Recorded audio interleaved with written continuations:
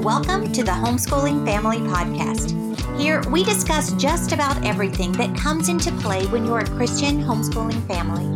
I'm Leslie Nunnery, and on today's podcast, I'm joined by Jason Lukowitz as we talk about unlocking our children's imagination and innovation through teaching electronics.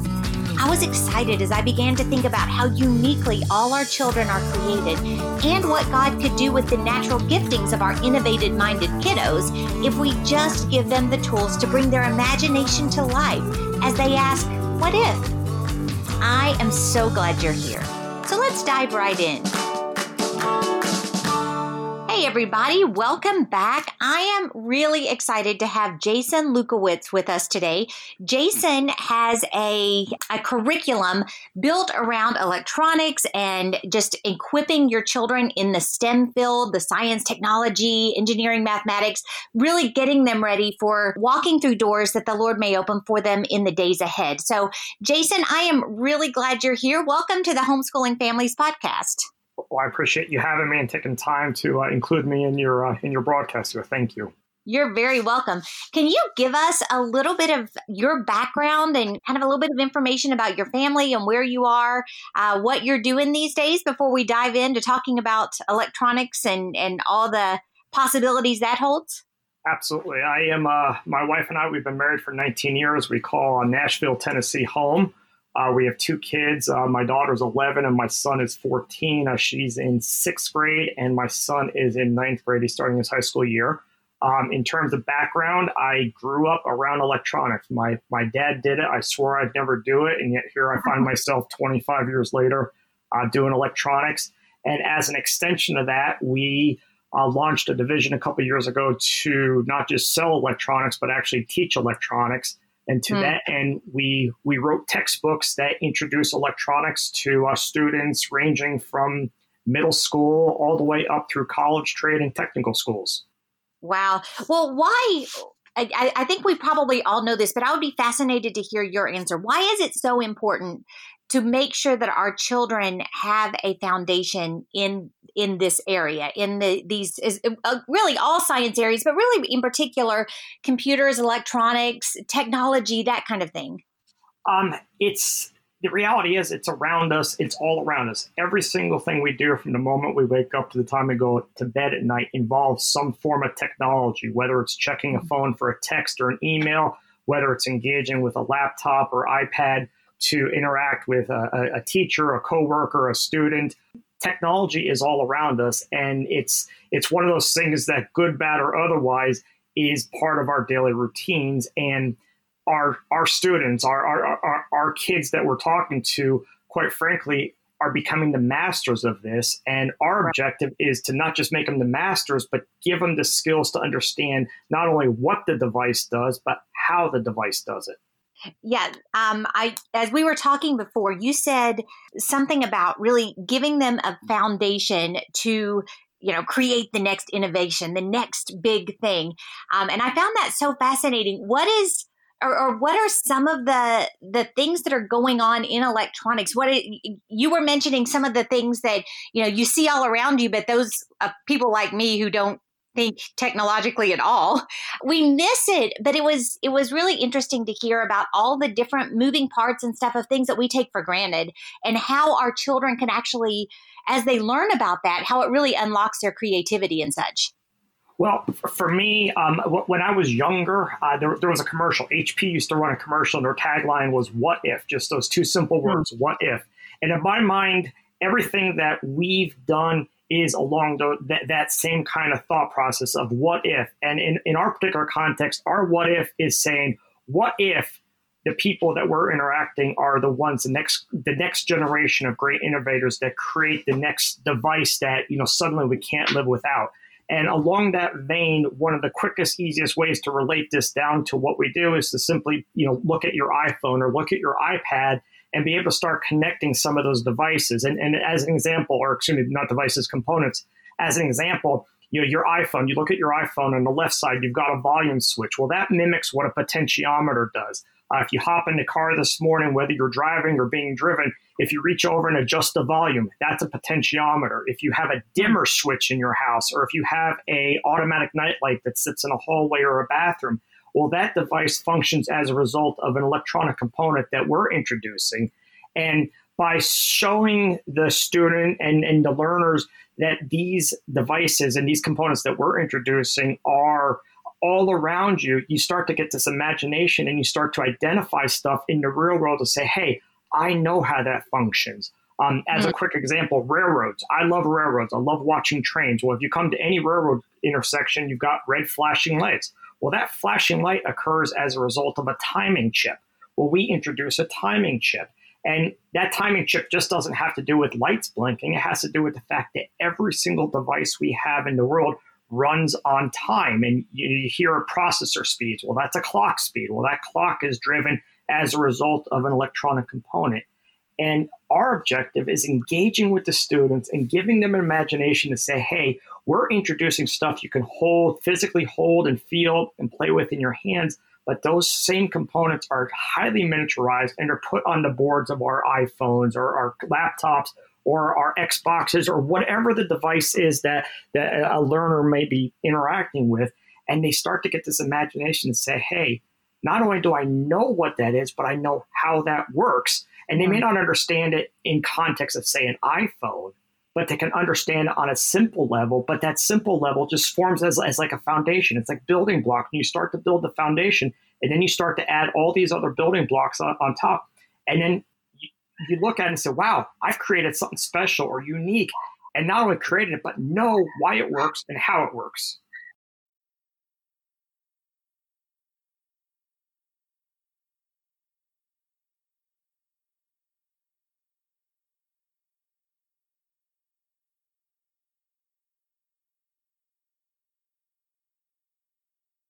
Well, that is absolutely fascinating. And one of the things that I have noticed so much with my kids is their view of the world is so different than mine. They pick up on things so much more quickly technologically because that's all they've known. They've grown up with all of these components, all of these devices and everything all around them. So it's very much like a second language. So do you find that kids are actually, as they're studying these things, are they pretty natural at picking them up and understanding how they work together when you kind of unlock it for them? Well, I think we have two tracks of learner. We have the ones that are going through and fulfilling the requirements based on, a curriculum set by a parent or a teacher. And then we have the ones that are embracing this and they just have this thirst and hunger to want to know more and ask that question of, not only, okay, it's great that it works, but why does it work? Our pastor at our church, we go to World Outreach Church in Murfreesboro, Tennessee. He jokingly says, if you don't know how to work your iPhone or iPad, he says, ask any 5-year-old. And there's a lot of truth to that fact that these kids, our kids, my kids have grown up and they don't know a world that doesn't have this technology. And yeah, I wish my kids didn't spend as much time in front of a screen. And I bet you probably wish that for your own kids. But the fact is, those screens are how we interact. And it's to a certain extent, it's almost hypocritical. So you shouldn't be in front of your screen so much when they see mom and dad sitting in front of a computer all day long, or whether it's a Zoom call or whether they're doing spreadsheets or working on different programs as a result of work responsibilities. This is how we interact with the real world nowadays. So having that student not only look at it, but have a thirst and desire and hunger to want to learn why it works the way it does, and then start to get this imagination to ask what is possible. And I'll give you a quick example. When we did Nashville, when we did the Teach Them Diligently show, I think it was this past year in February, we did a couple breakout sessions and we gave the kids boards and some parts to play with, and we kind of walked them through building a quick circuit. But it's inevitable that you got one or two students in the room who really embrace this and start adding to and enhancing because they're already latching onto these basic principles. Yeah. And before you know it, they come up and say, well, look what I created. And it's above and beyond what's there. But because they understand the interactions of how one device or how one component functions with another component, and they're already grasping it at that very young age, it's always amazing to me to say, I can't wait to see this kid in 20 years to see what he comes up with and where he's at in life because of that natural, imagination and desire to want to learn and grow and explore. Yeah, I have one child in particular that is just really hardwired that way. He has been building with Legos and creating things ever since I can remember. And, still he's in college now, and still the tinkering, the building, the taking things apart and doing new things with it is just part of who he is. And it's so cool to kind of step back and recognize that God has created all of us with different strengths, different leanings, different talents, but it's actually those things that he's put in our hands that he wants to use to further his kingdom, to make the world a better place, to all kinds of things. God actually uses exactly how he created us. And so equipping our children to do that well is so, so important.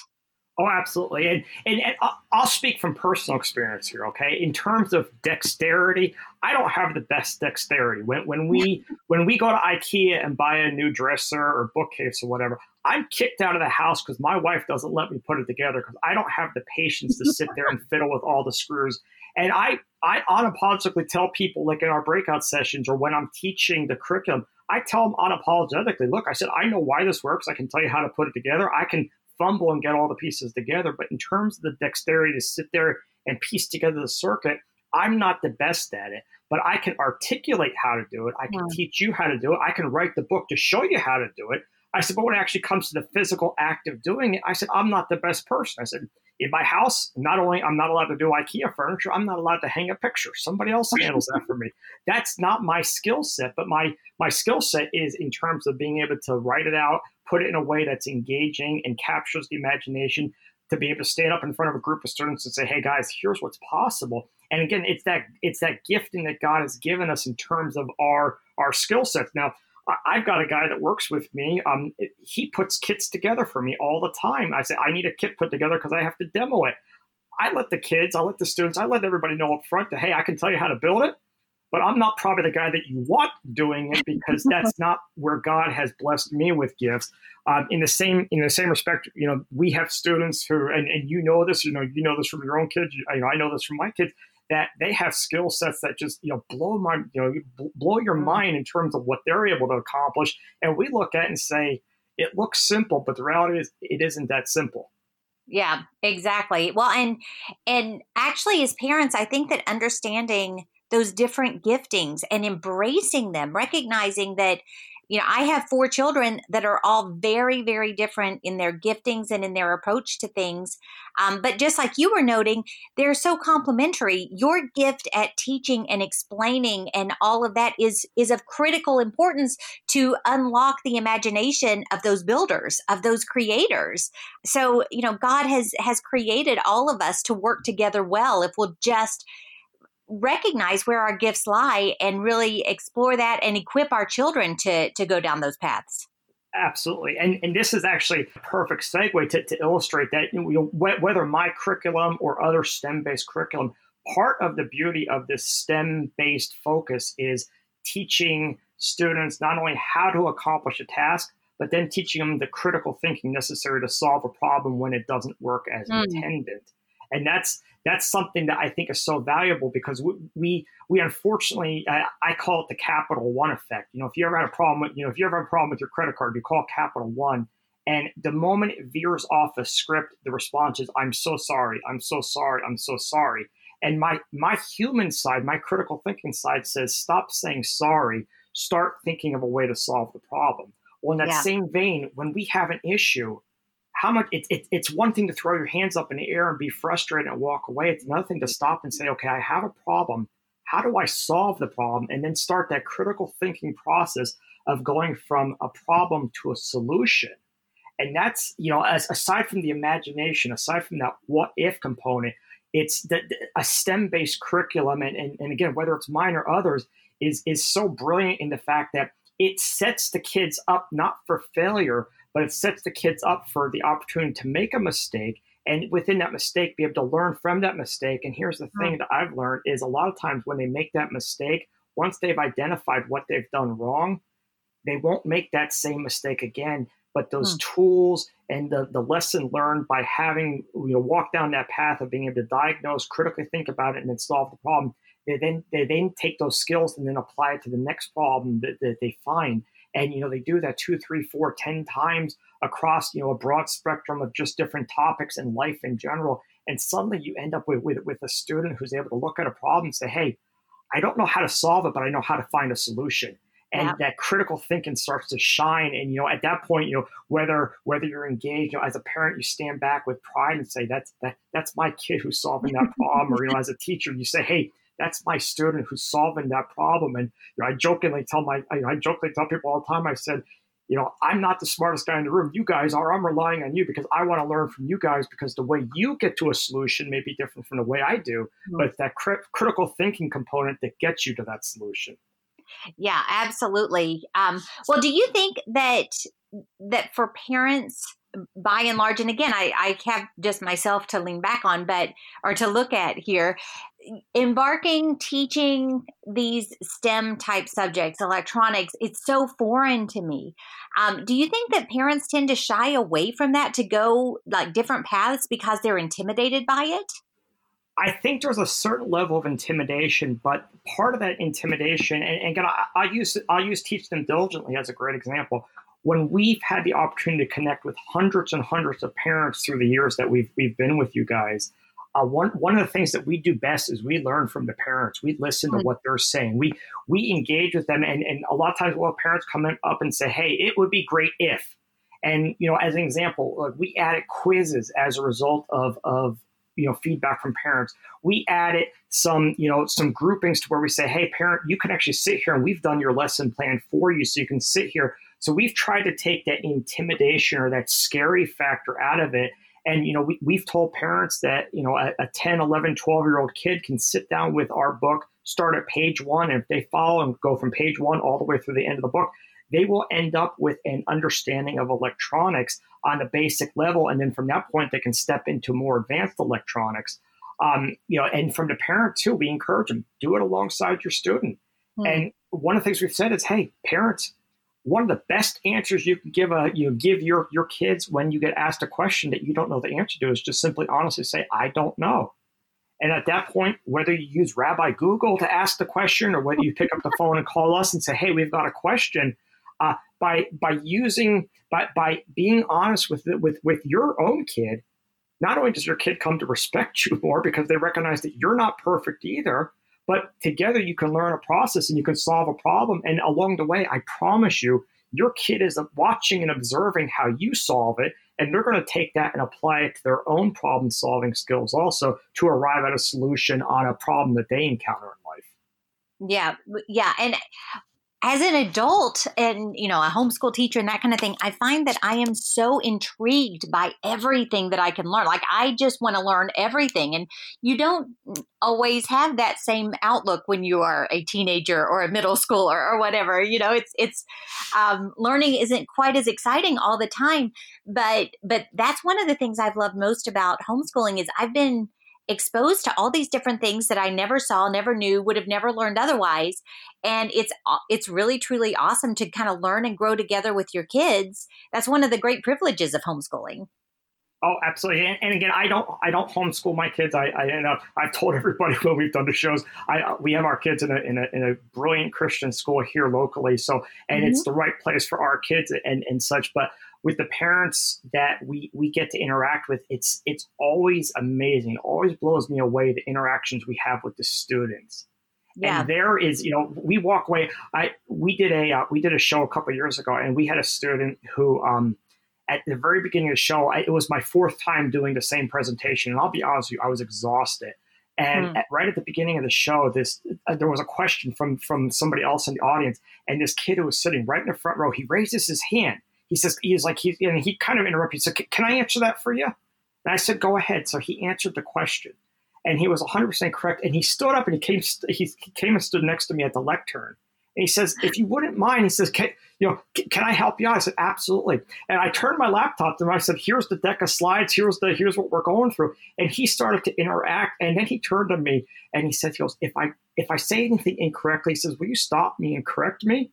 Wow. I said that's fine. Well, So during the course of the 45-minute session, this student actually led the majority of the session, and he took some stress off me from having to teach it because I was able to then interact with more of the people in the audience who were doing a hands-on thing. But this is a student who got engaged at a very young age, was taught how to think. He was, brazen or cocky enough to stand up and say, "Hey, do you mind if I teach?" Yeah, go for it, But you sit there and 20 years from now, this kid is going to change the world in some capacity because of that foundation he was given by parents who cared enough to get him engaged, who challenged him enough to learn, and then instilled in him the desire and that need to want to learn and grow and continue his exploration of his interest, which happened to be in the technology related fields.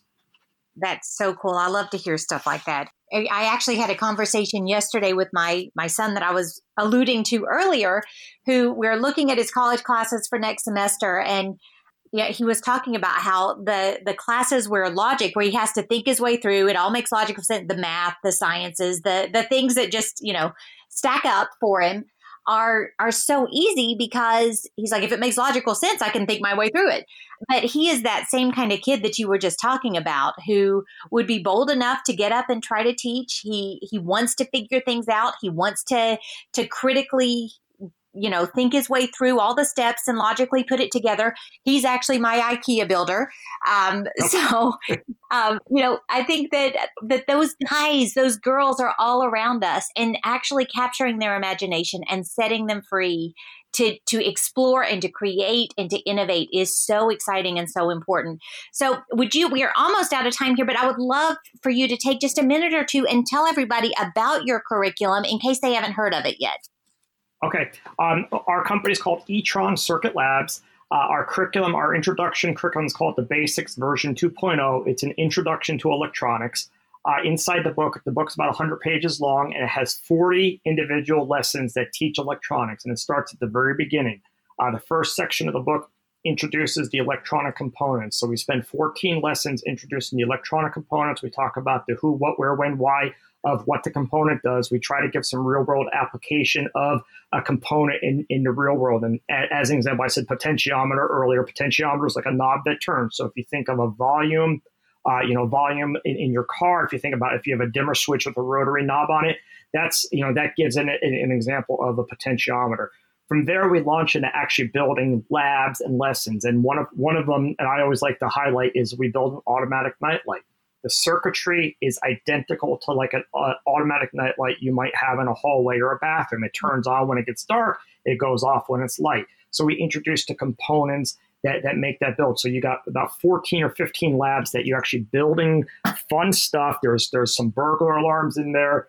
There's some noisemakers, which I know the parents love, but there's some noisemakers there. There's a moisture detector for like a garden. There's a metronome. There's an electronic organ that'll make like a do, re, mi sound using resistors and a speaker.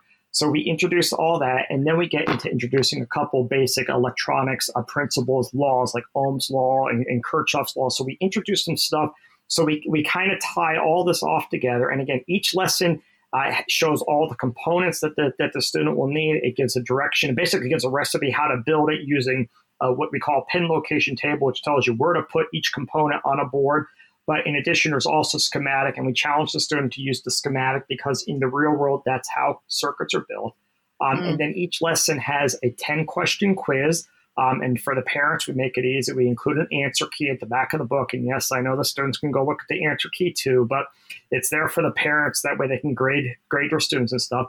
And whether your student is sitting down by themselves as part of a curriculum, whether they're doing it in conjunction with a parent, whether it's being done in a class, traditional classroom setting, this curriculum it's a foundation. It's a bare bones basic introduction to electronics that serves as the foundation that everything else builds upon. And, since STEM means so much to so many different people, it could be a variety of stuff, whether it's, like Arduino programming or robotics. STEM encompasses several different engineering tracks. Well, all those other tracks need this foundational stuff. So whether up front or at the back end, having this understanding gives a learner an opportunity to have at least a basic understanding of how the devices they use in the real world function at least a basic level. From there, we also have a second book called Digital Theory. It's an introduction to digital electronics. It's a much more complex book.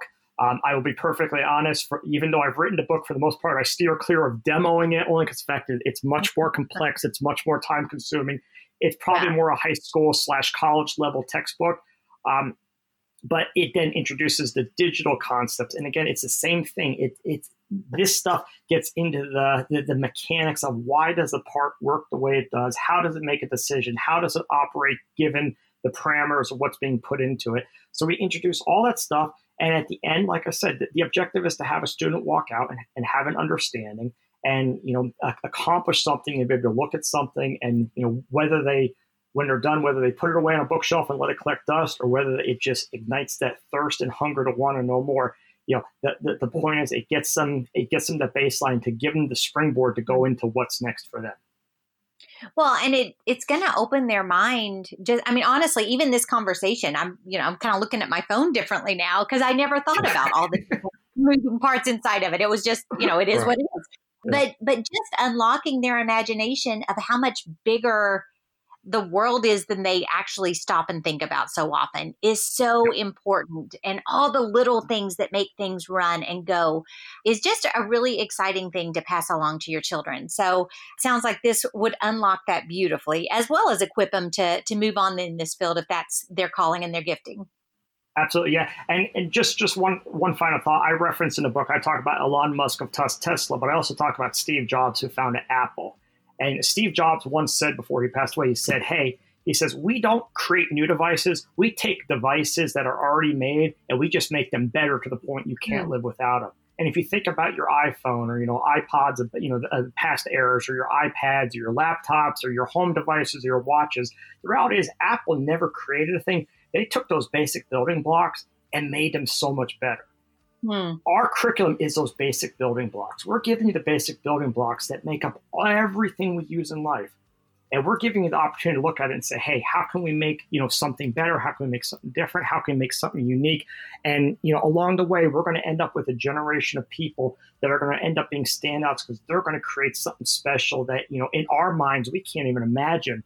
But I promise you, the moment we see it, we can't live without it. And, that person's going to come from a track that has this as its basis. Yep. So cool. Very exciting. Thank you so much for joining us today, Jason. I really, really appreciate your being here. Well, I appreciate you taking the time and letting me be part of this. And I can't wait to teach them diligently in February. I think it's in February in Nashville. I can't wait to get back and actually get to interact with people in real life again and have fun and get hands-on with people again. Yep. We're theming our events next year as Together Again, because it just seems that we're all so eager to get together again. And we just can't wait till that day comes. Absolutely. Yeah. And if you check your books, you'll see I've already got my booth reserved. So we are excited. We can't wait to be there. So good deal. Well, I will make sure that I link to your website and everything in the resources with this podcast. But thank you all so much for joining us. I hope that you will take the time to look into Jason's curriculum and just really explore the options that are available to just unlock this creativity and this innovation within your children. There is no telling what God could do once you do that. So have a great afternoon, and I look forward to talking to you again real soon.